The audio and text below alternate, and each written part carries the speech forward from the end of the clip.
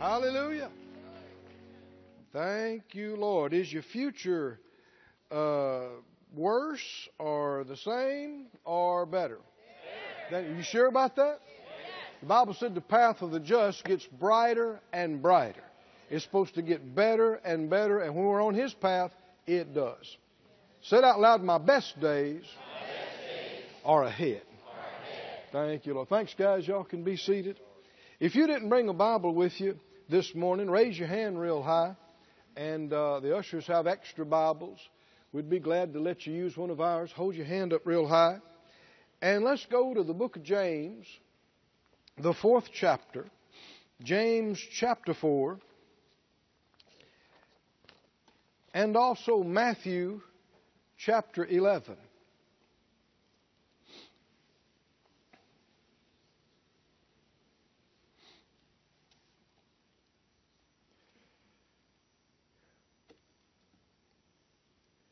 James chapter 4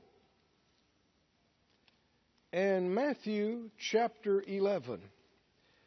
Let's agree together for exactly what should come out. And you know, even if the exact right thing came out or comes out, that doesn't mean you'd hear it unless you have ears to hear. Did you know that? A lot of things going on in a correct church service, one that God's really involved in. There's a lot of church services that God's really not much involved in. Some He's not involved in at all. And all of us have to watch about our traditions and our ideas. The further I go, the more I see how much junk is done and said in the name of God. It's just a bunch of junk.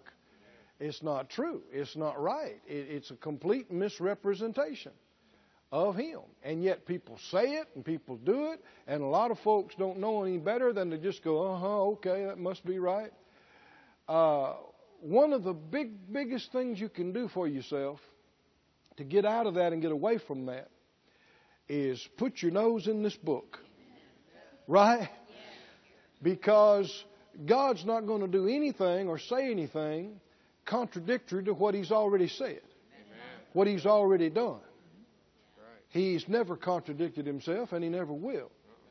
And if He is God and what He has said is perfect, knowing the end from the beginning, there's one thing about this book, it never needs an update.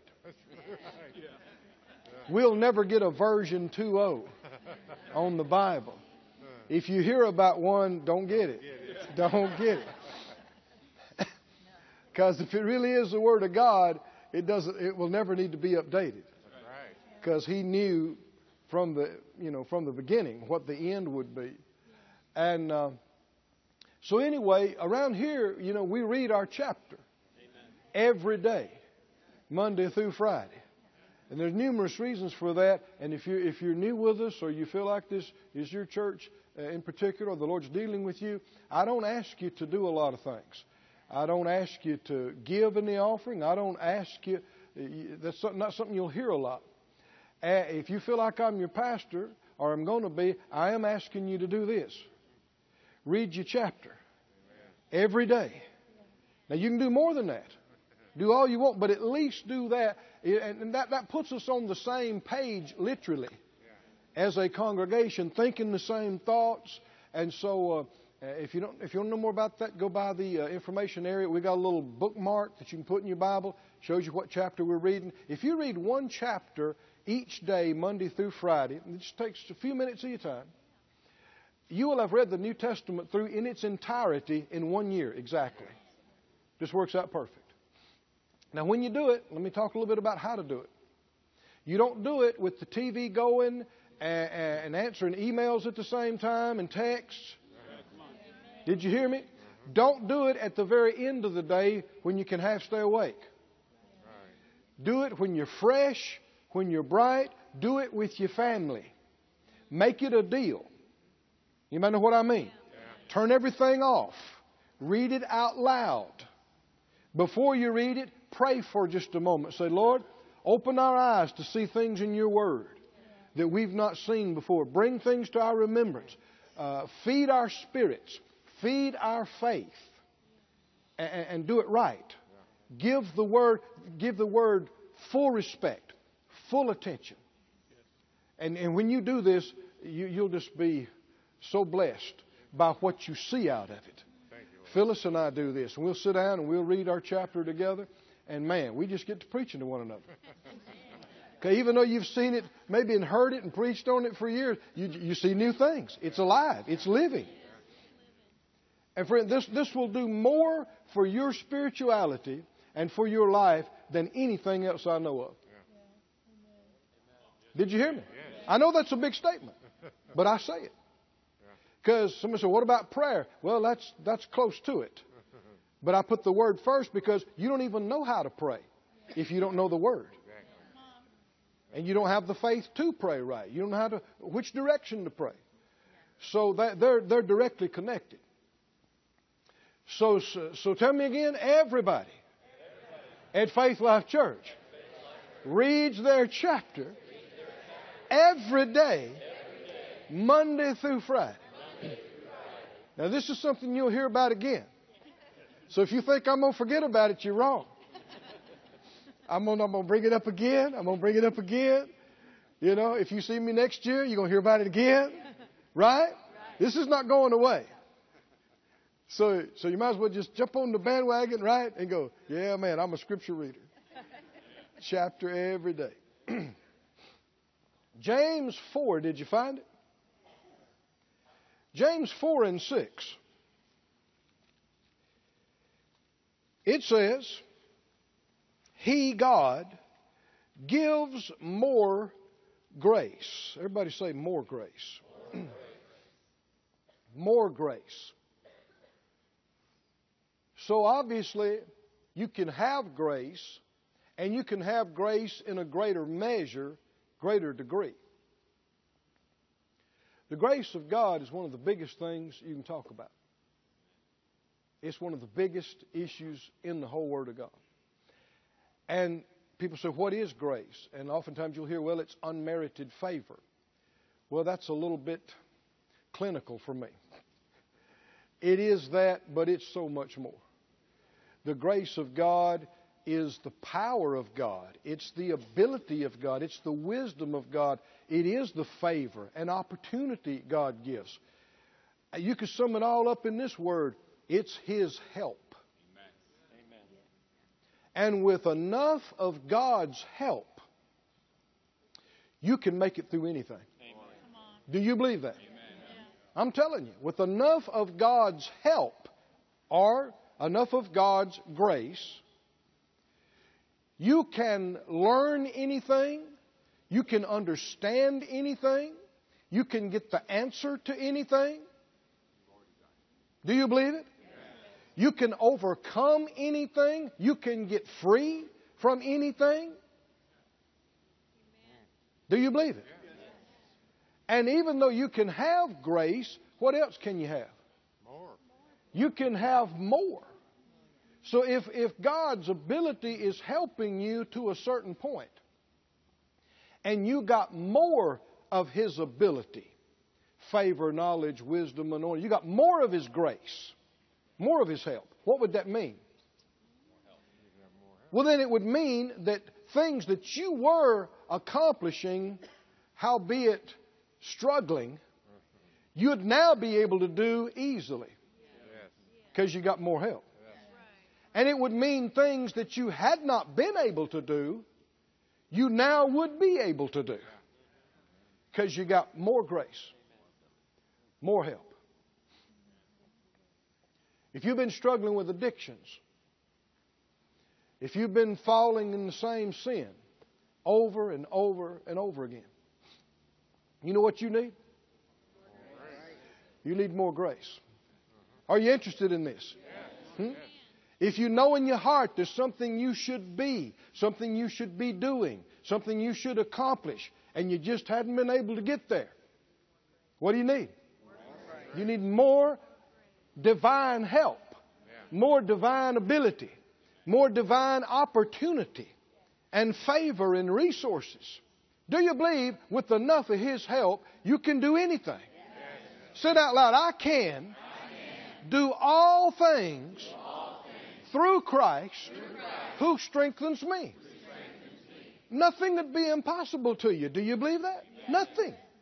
Nothing would be unattainable, unreachable with enough of His help. If you believe that, then this next phrase becomes very important to you. What does it say? He gives more grace. Wherefore He says, God does what? Resists the proud.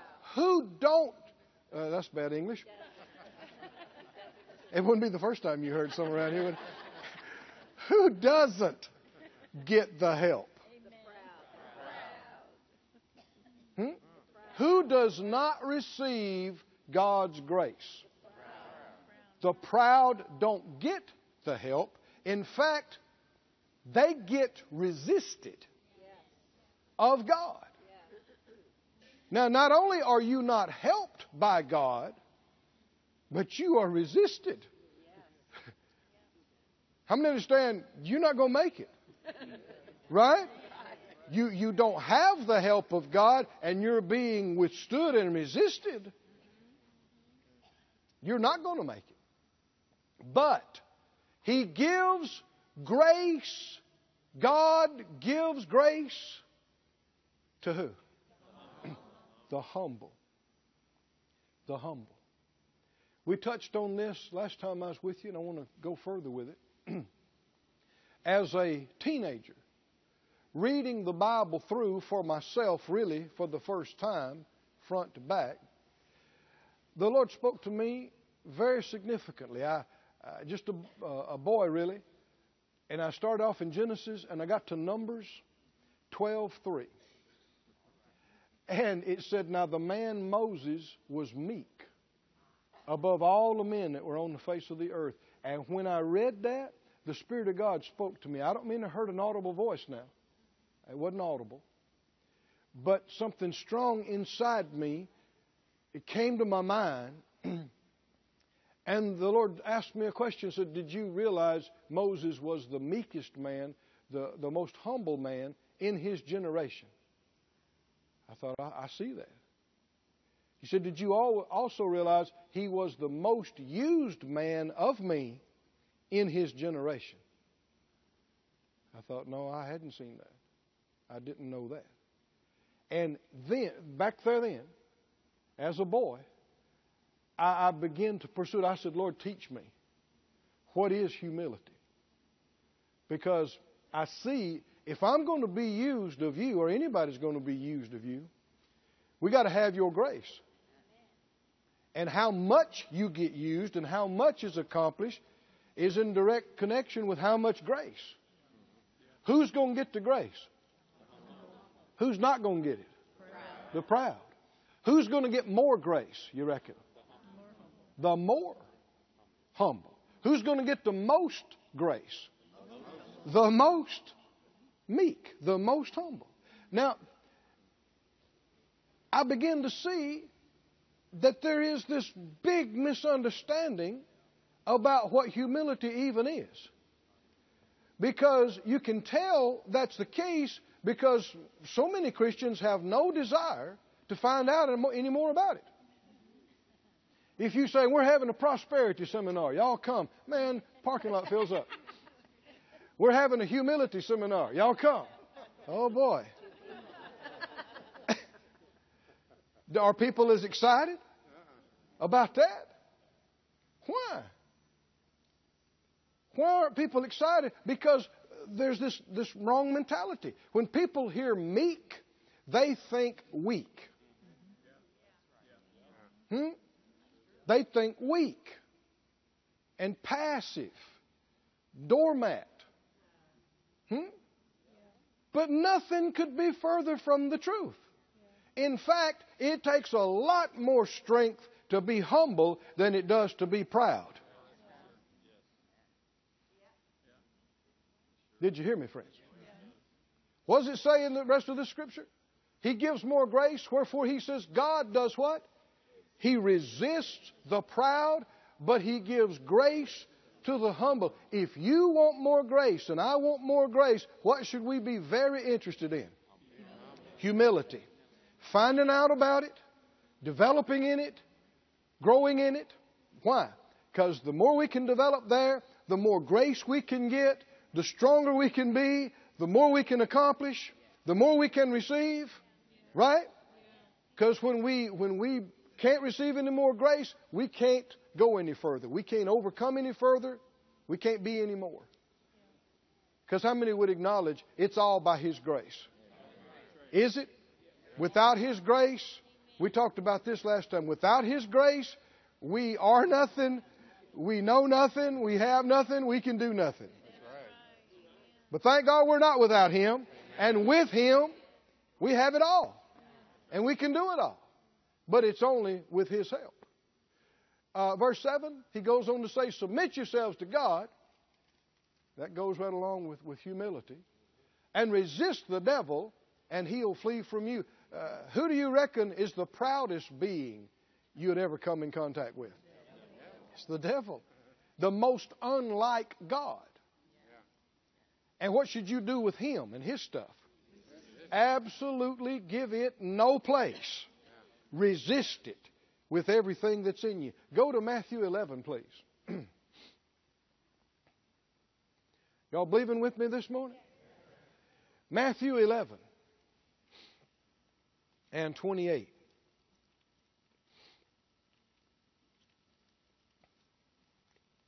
Matthew 11, Jesus said, in verse 28, come unto me, all ye that labor and are heavy laden, and I'll do what? I will give you rest. Rest. Keep reading. Take my yoke upon you and learn of me. How many want to learn about Him? Who He really is. Not some goofy religious idea that a man cooked up. But who He really is. Learn of me. And of all the things He could have brought up when He said, learn about me, what's the first thing now He mentions? I am meek and lowly in heart. This has got nothing to do with being weak or depressed. We need mind renewal. Jesus is my hero. He's the strongest there's ever been. Do you believe it, saints? Weak? There's nothing weak about Him. I'm just convinced that if a lot of folks that have so many goofed up ideas, if they could really spend an afternoon with the real Jesus, they'd come away with their mouth open going, whoa, He is way different than I thought. Because they've seen goofy pictures that people hung on the wall. And they've heard things that people came up with. And they've believed things that were said and done and shown. No. He is the strongest of the strong. He is the Lion of the tribe of Judah. But a big part of what makes Him that is His humility. His humility. He said, come learn of me. I am meek and lowly of heart. And what'll happen? What'll happen? What'll happen to you when you learn that? Well, we know that when you grow in humility, what's going to happen? Grace comes. Wonder if that'd help you to rest. Huh? You know something that will wear you out? Is keeping up a front. Oh, man. Maintaining a facade. Keeping up a front. It will fatigue you till you feel like falling down. You know, I hear people say, I can't wait till I can get home and, and just let my hair down and be myself. Well, who are you being over here?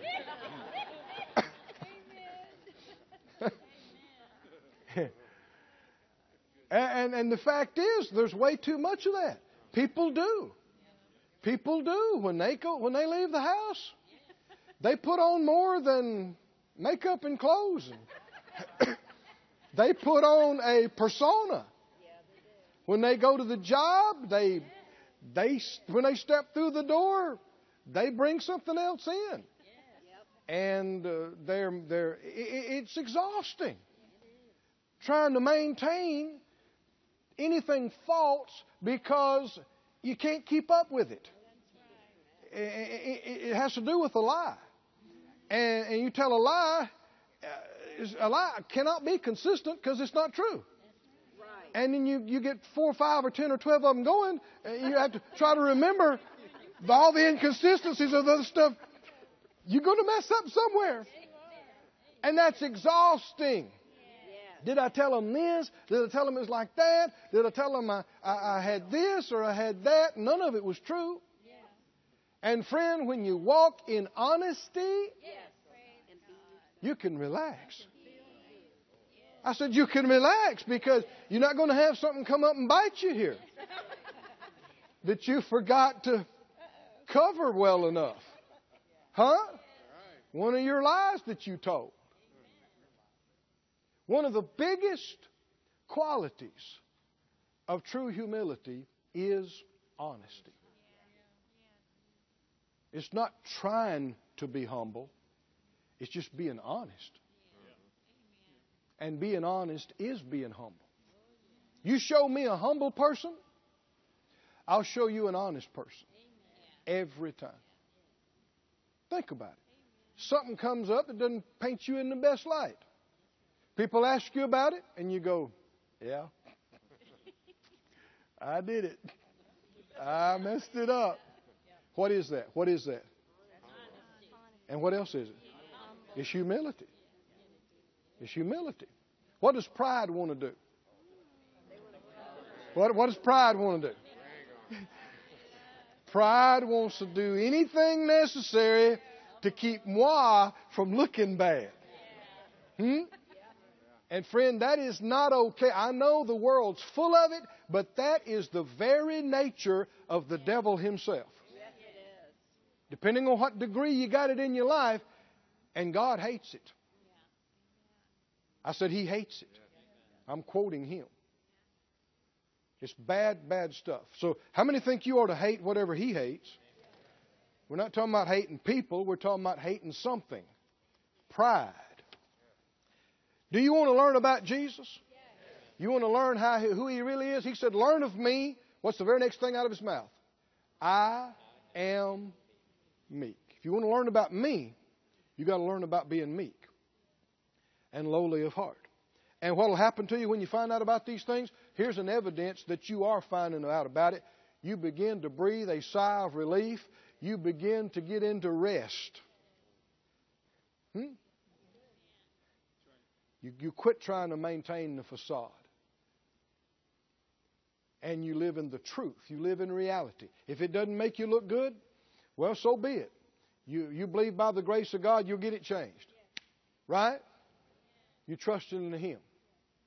And it doesn't matter nearly as much what people think about you as it does what God knows about you already.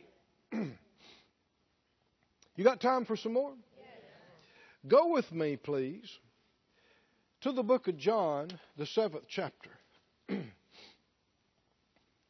guys listen good. Thanks be to God.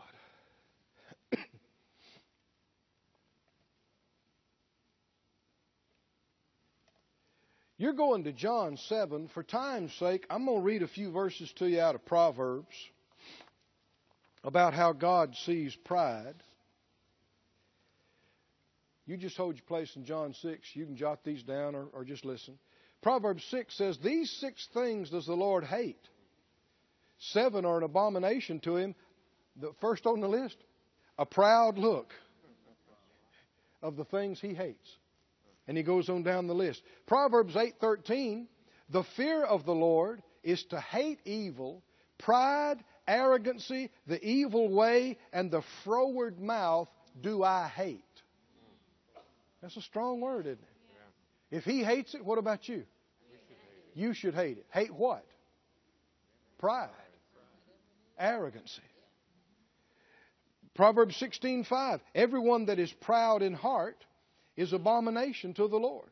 Proverbs 21:4, a high look and a proud heart and the plowing of the wicked is sin.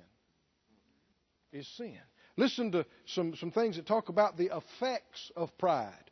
Proverbs 16:18, pride goes before destruction, and a haughty spirit before a fall. The more you get puffed up in your own mind and head, you're headed for a fall, aren't you? It's just a spiritual fact.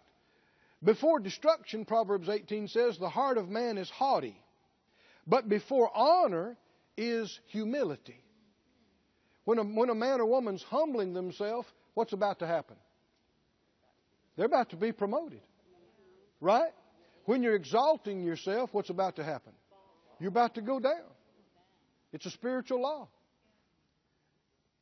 Proverbs 29 says, a man's pride will bring him low, but honor will uphold the humble in spirit. And there are numerous others. But the word's very plain about this. Of all the things that people get upset and they get excited about, somebody drinking a beer, somebody smoking a cigarette, somebody using a word that's not the best. And I tell you,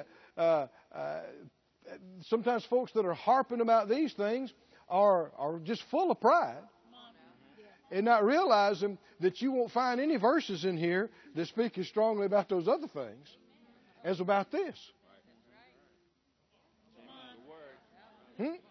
Again, it's religious tradition versus reality in the Word. God looks at a man or woman's heart, doesn't He? That is the most important thing, is your heart. And one of the biggest things about your heart is whether you're haughty in front of Him or whether you're humble in front of Him. And it's not something you can fake. I said it's not something you can fake. Because how many believe He sees right through everything? I mean, you cannot snow God. Right? You can't fool Him. He sees through everything. In John 7, you holding your place there? One of the big indicators of pride, and the reason I'm talking about this, because these are things that the Lord showed me when I asked Him about helping myself. I said, Lord, show me what real humility is, and help me to see pride so that I can get it out. Quit yielding to it. Quit being that way, because if you hate it, I hate it too. I don't want it in me. But you're not going to deal with something that you don't even see. And this is the kind of thing that other people see better than you. Huh? Let me just ask you a question. People that are real proud, do they think they're proud? No, they got no problem with that. See what I'm saying? In fact, you got some Christians that are proud of how humble they are. Think about that one. It's a very subtle, insidious thing. And you need the help of the Lord to identify it. And that's what's happening in this series. That's what's happening with us right now. And I'm excited about it because even though some of it, I'll just be frank, some of it's not going to be real pleasant for you. Oh, but if you'll receive it, it's going to set you up to receive more grace than you've ever received in your life up till now. Because God's got a plan for us. We're going places.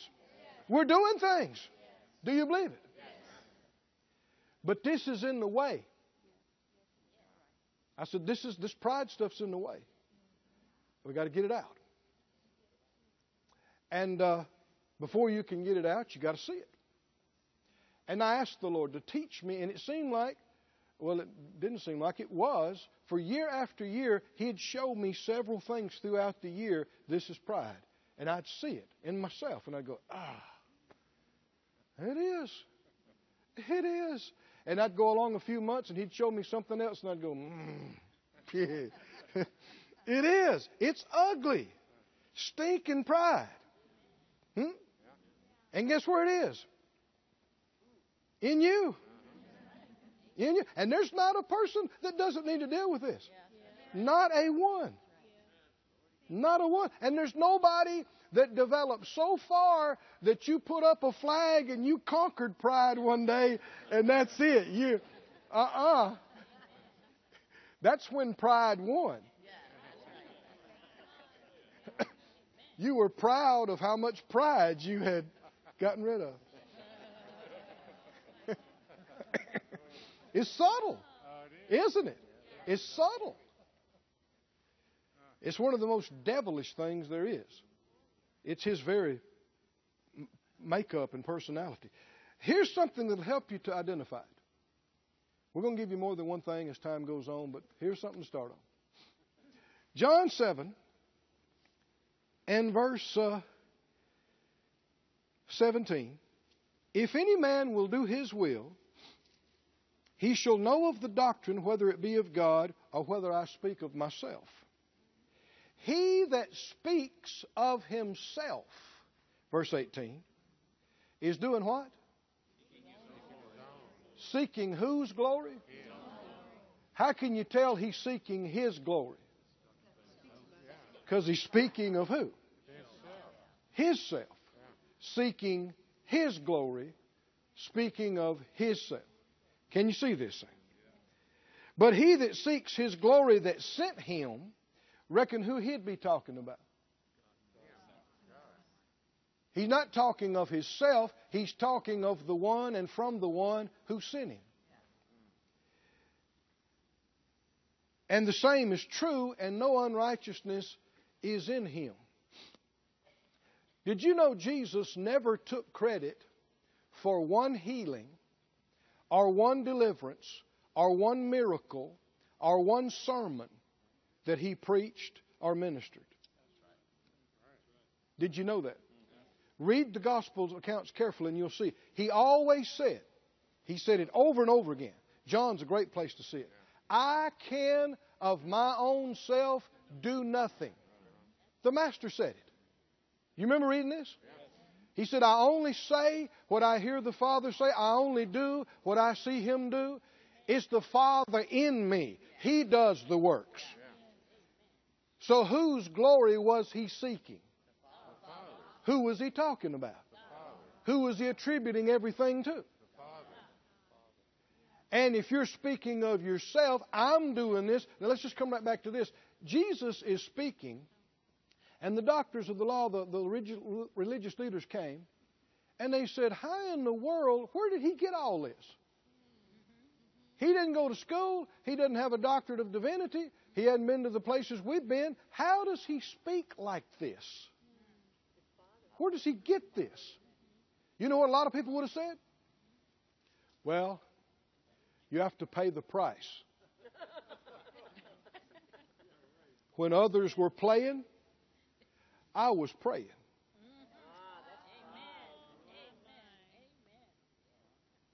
You got to pay the price.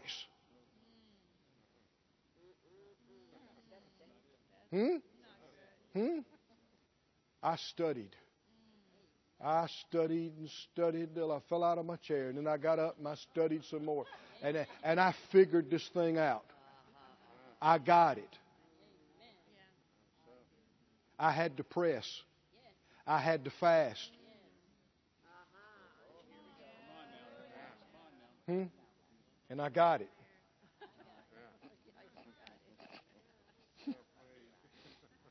Is there anything wrong with that? There's everything wrong with that. Who does that glorify? That glorifies you.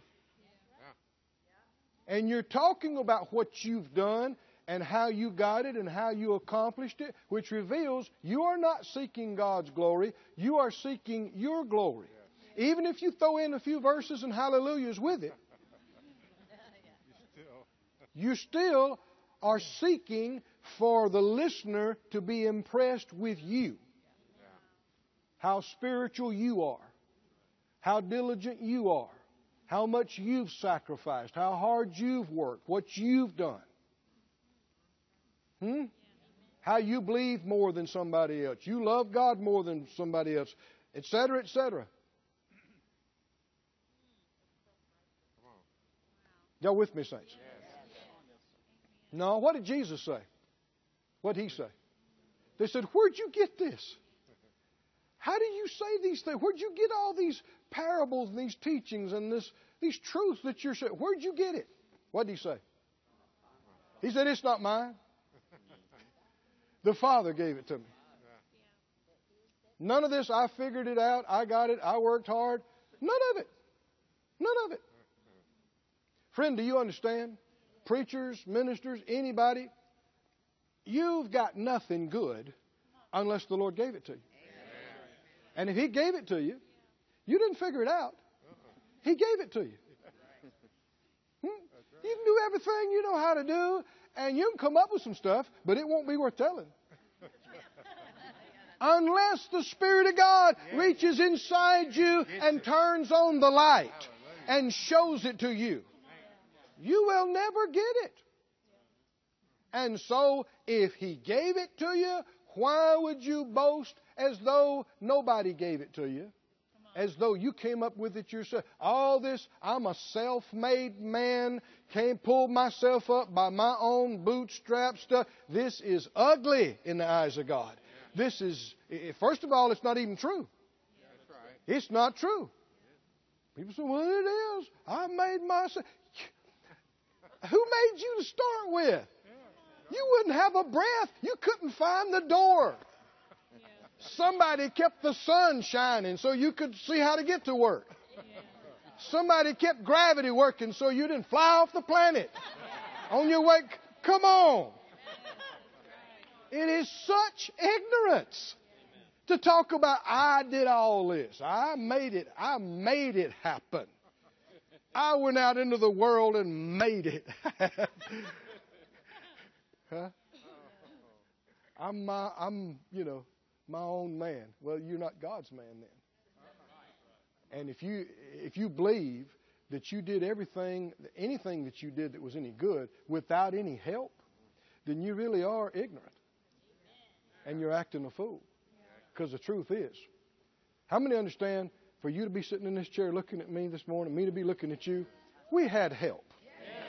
We had help getting on the earth. We had help. How many could testify you'd have been killed 1,000 times over by all kind of different things?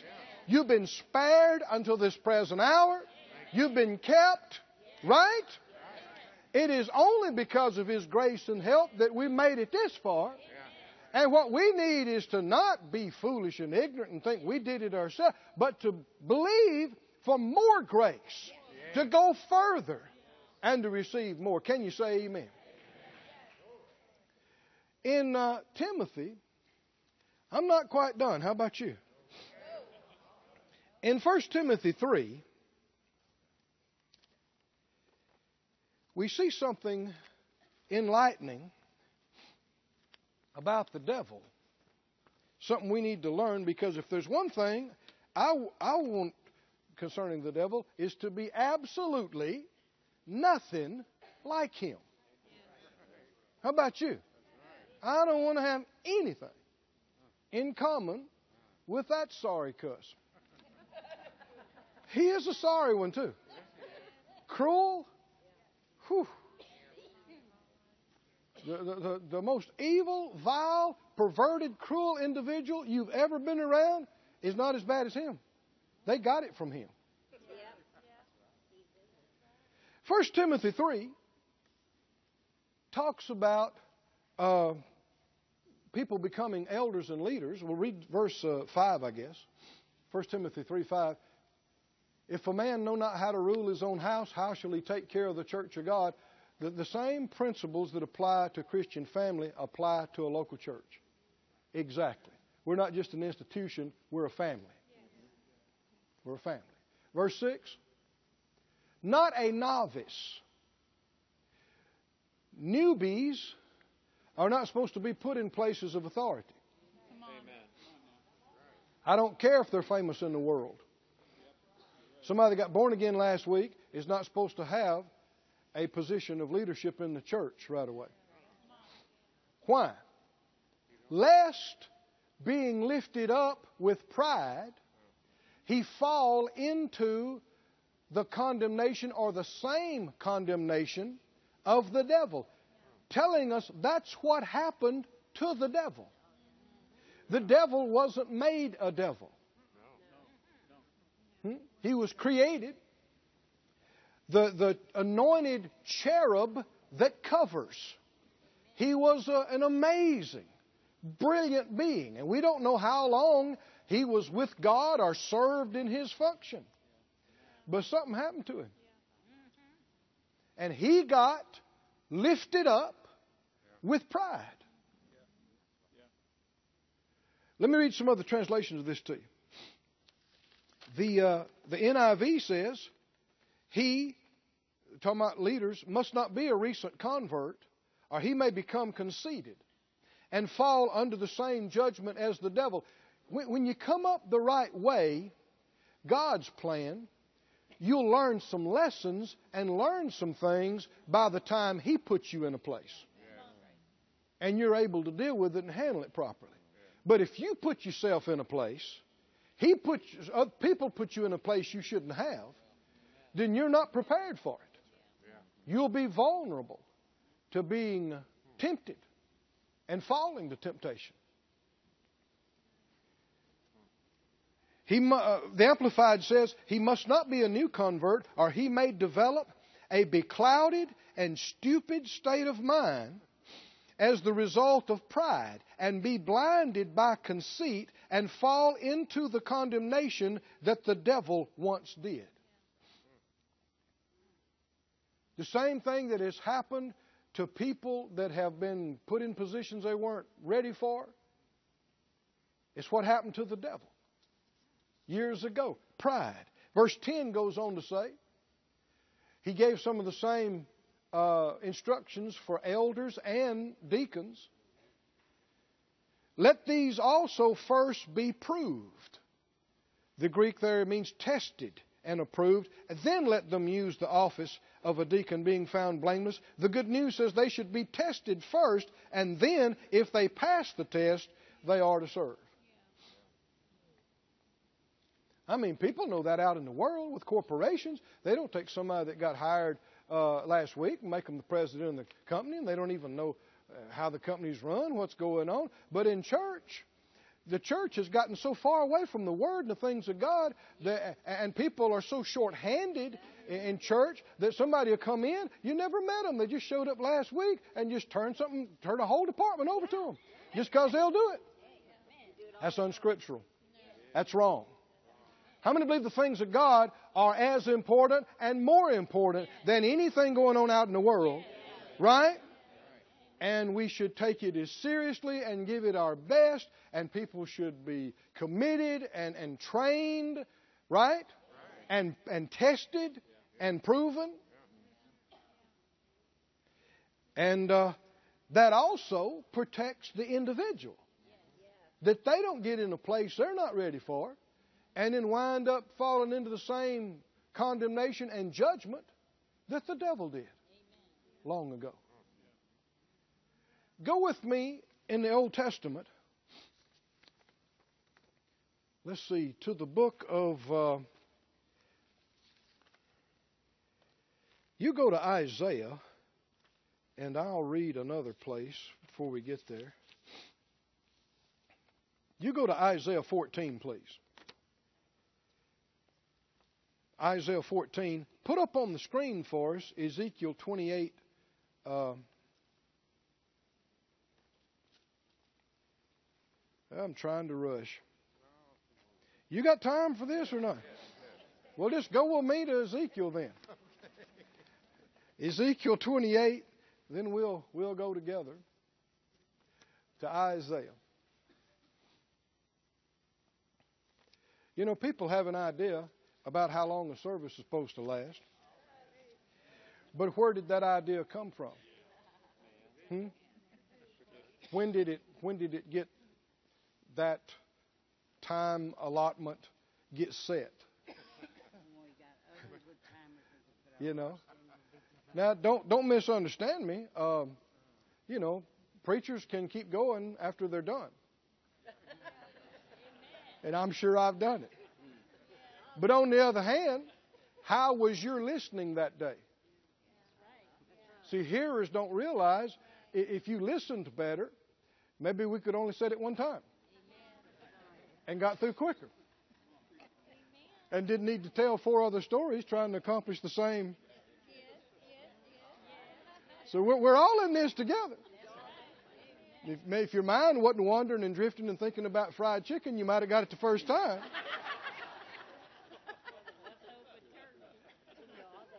So, how about I'll cut you some slack and you cut me some slack, right? And let's just, if it takes us a few more minutes to get her done, not make a big deal out of it. But, you know, we see in the book of Acts where we know they had services that lasted 3+ hours, and they weren't done yet. They were going strong. And we saw Paul one night preached all night long. All night long. And it wasn't like, you know, glory was shaking the rafters, because one young guy fell asleep while Paul was preaching, right? Fell out the window. And God had to heal him and raise him up.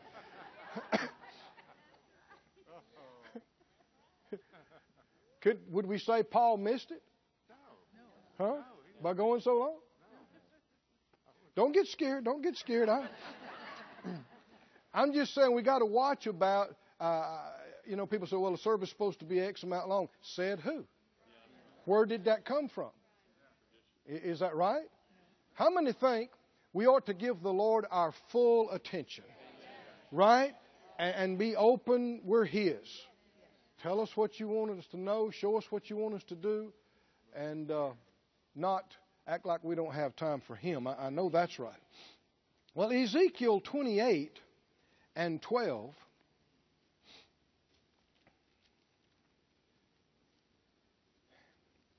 I won't take time to go into it, but the prophet was speaking against the prince of Tyrus, and he describes the whole thing earlier in this chapter. And then he starts talking about the king of Tyrus.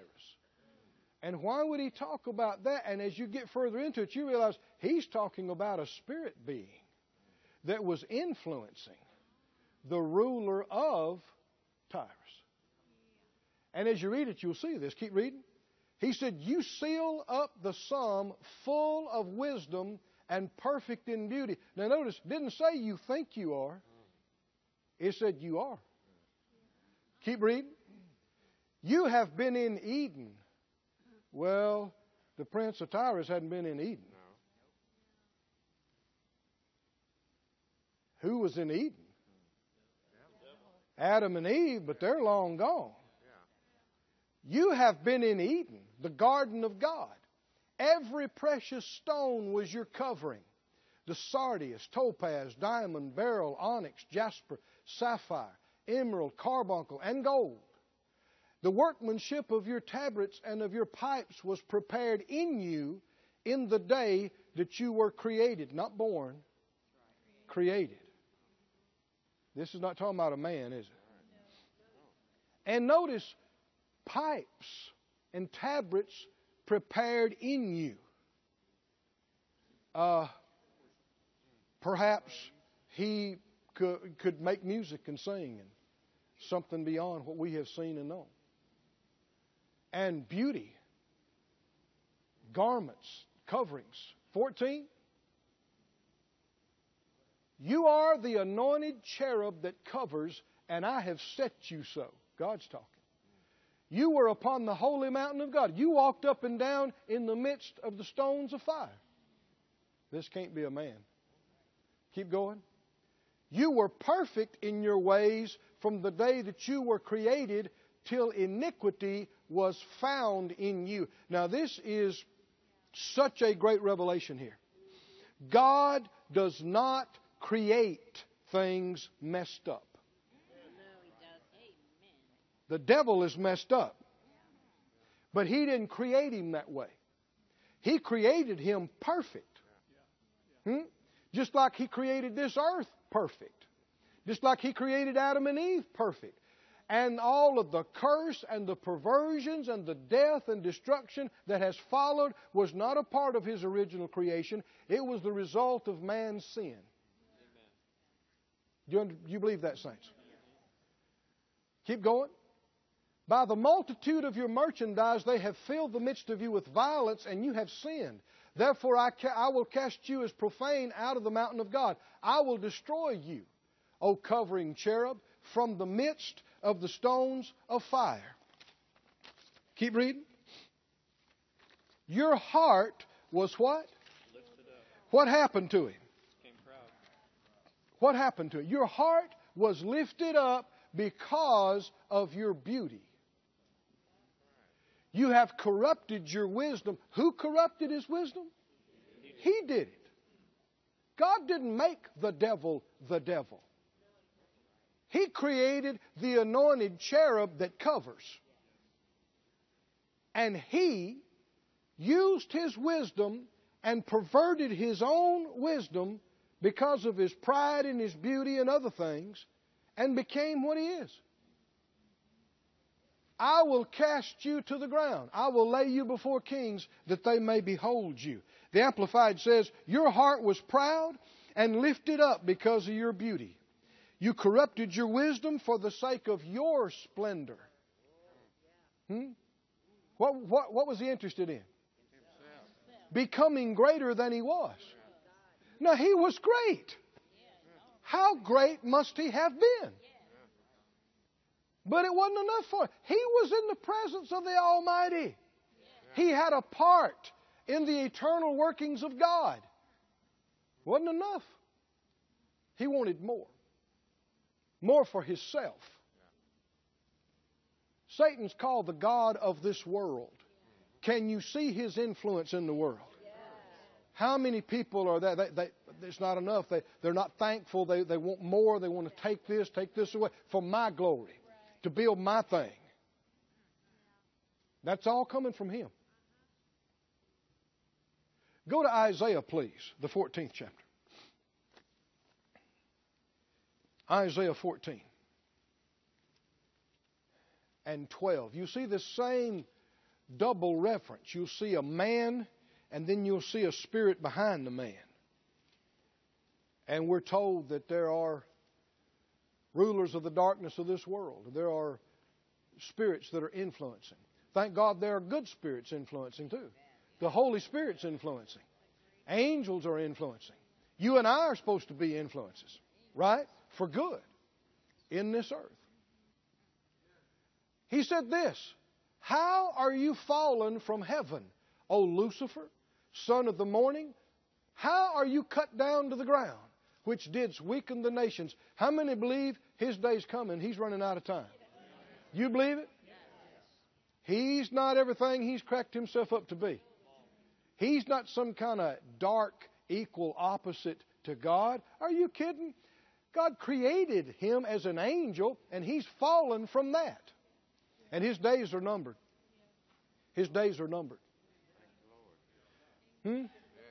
Verse 13. For you have said in your heart. See if you recognize any of this. You have said in your heart. What's the next thing? I will ascend into heaven. I will exalt my throne above the stars of God. We're hearing an awful lot of I. He that speaks of himself seeks his own glory. He was created by God to glorify God. And in that function, he was beautiful and amazing. But apart from that, he does not have a place. He does not have a reason to exist. Did you know you're the same? I said, did you know you're the same? All things are created by him and for him. Say it out loud. I am created to glorify him. Friend, if we live for that purpose, we find our purpose. And we find satisfaction. And we can be beautiful. And we can be glorious. And we can be fruitful in that function. Outside of it, we have no other. Outside of it, we're a branch cut off of the vine. Do you believe it?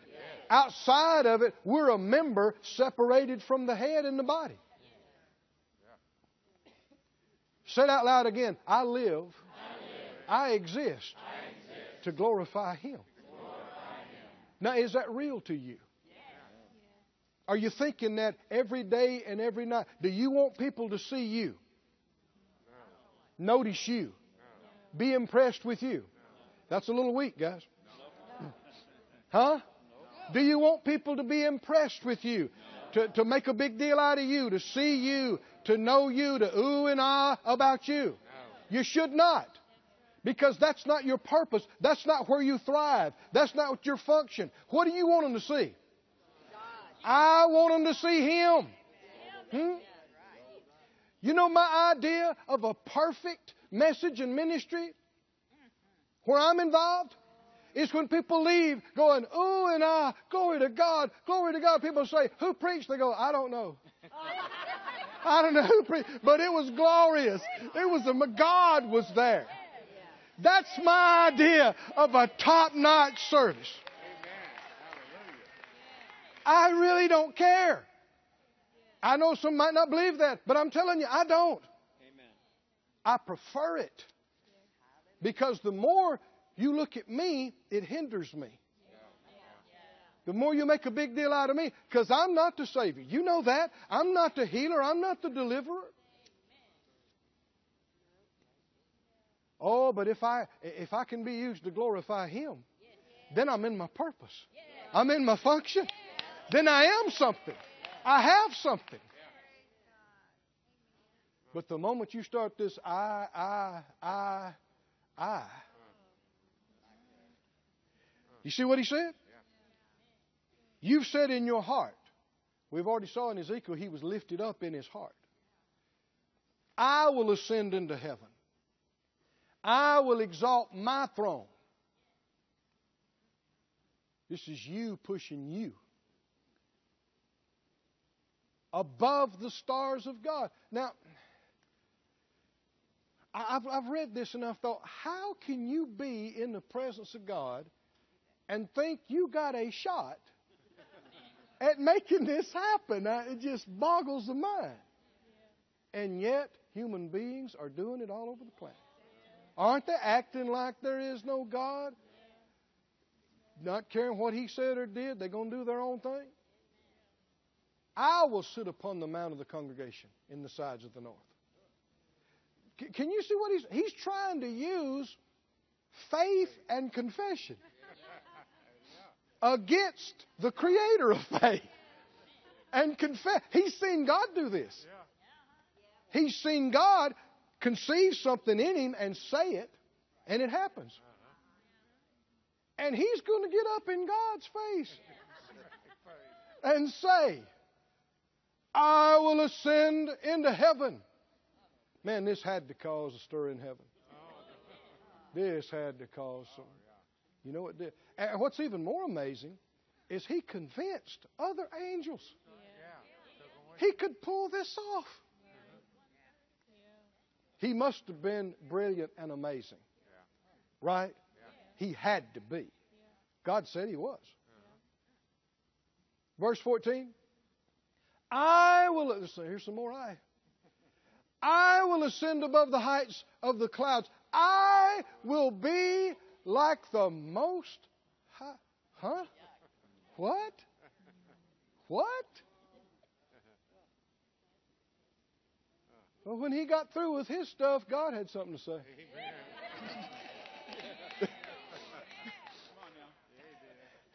And faith and confession is right, but how many believe if your words hit God's words head on, when the dust clears, yours won't be there anymore. What did God say? 15. Is he going up? No. Going down. You're not going up. The devil was pushing the button on the elevator, wasn't he? I'm going up. I'm going up. I'm going up high as God. I'm going maybe a little higher. I'm going up. God said, no, going down. Going down. You shall be brought down to hell, to the sides of the pit. Friends, he warned us in Timothy not to do certain things so that what happened to the devil wouldn't happen to novices improperly promoted. Right? So obviously what happened to the devil has and does happen to human beings. And we're not to judge anybody else, but what we can do is judge ourselves. And I challenge you to do this. Kind of sneak up behind yourself when you're talking and listen to what you're saying. You know what I mean by that or not? And when you're talking about I thought this and I did that and I've always and I. And it's not just talking about yourself as a subject. It's talking from yourself. Ask yourself this question and be real honest with yourself. Why am I telling them this? Why am I telling them this? And if you'll be honest, again and again, you'll have to say, I'm trying to impress them with me. And that's pride. And it's not okay. And it'll keep you from the grace of God. It'll keep you limited and down. I've had people come to me before, and I never saw them before. And I'm shaking their hand, and they said, you know, God uses me in all 9 gifts of the Spirit. That's happened more than once. You know, I've had visions, and I've seen, I don't know them. We've known each other for a minute and a half. Why are they telling me these things? Why? To bless me? To bless me? To help me some way? No. No. No. Why are they speaking of themselves? Seeking, what did the Master say, the head of the church? Seeking their own glory. And that's not the same as seeking God's glory at all. Now, don't misunderstand me. You've done that, and I've done that. Different degrees and different measures. But I'm glad you're here today, because the Lord's going to bring it to your remembrance, and you're going to notice it now. Don't just notice it in other people. You don't know what they have seen, or they might not have heard this message either, okay? So you're accountable for what you know. Don't be judging other folks. Judge yourself and listen to yourself. And if this really begins to work in you, you will change what you tell people and how you go about it, because you'll stop trying to impress everybody. It is much more impressive if people find out good things or accomplishments about you that you did not tell them. That you did not, right? That you did not bring out. And that is Scripture. The Bible says, let another praise you, not your own mouth. A stranger, and not your own lips. That's what the proverb says. And besides that, you shouldn't be so interested in them being impressed with you anyway. You want them to be impressed with your God. Right? Because He is. Whew, He is impressive. He is amazing and wonderful and glorious. Stand on your feet, everybody.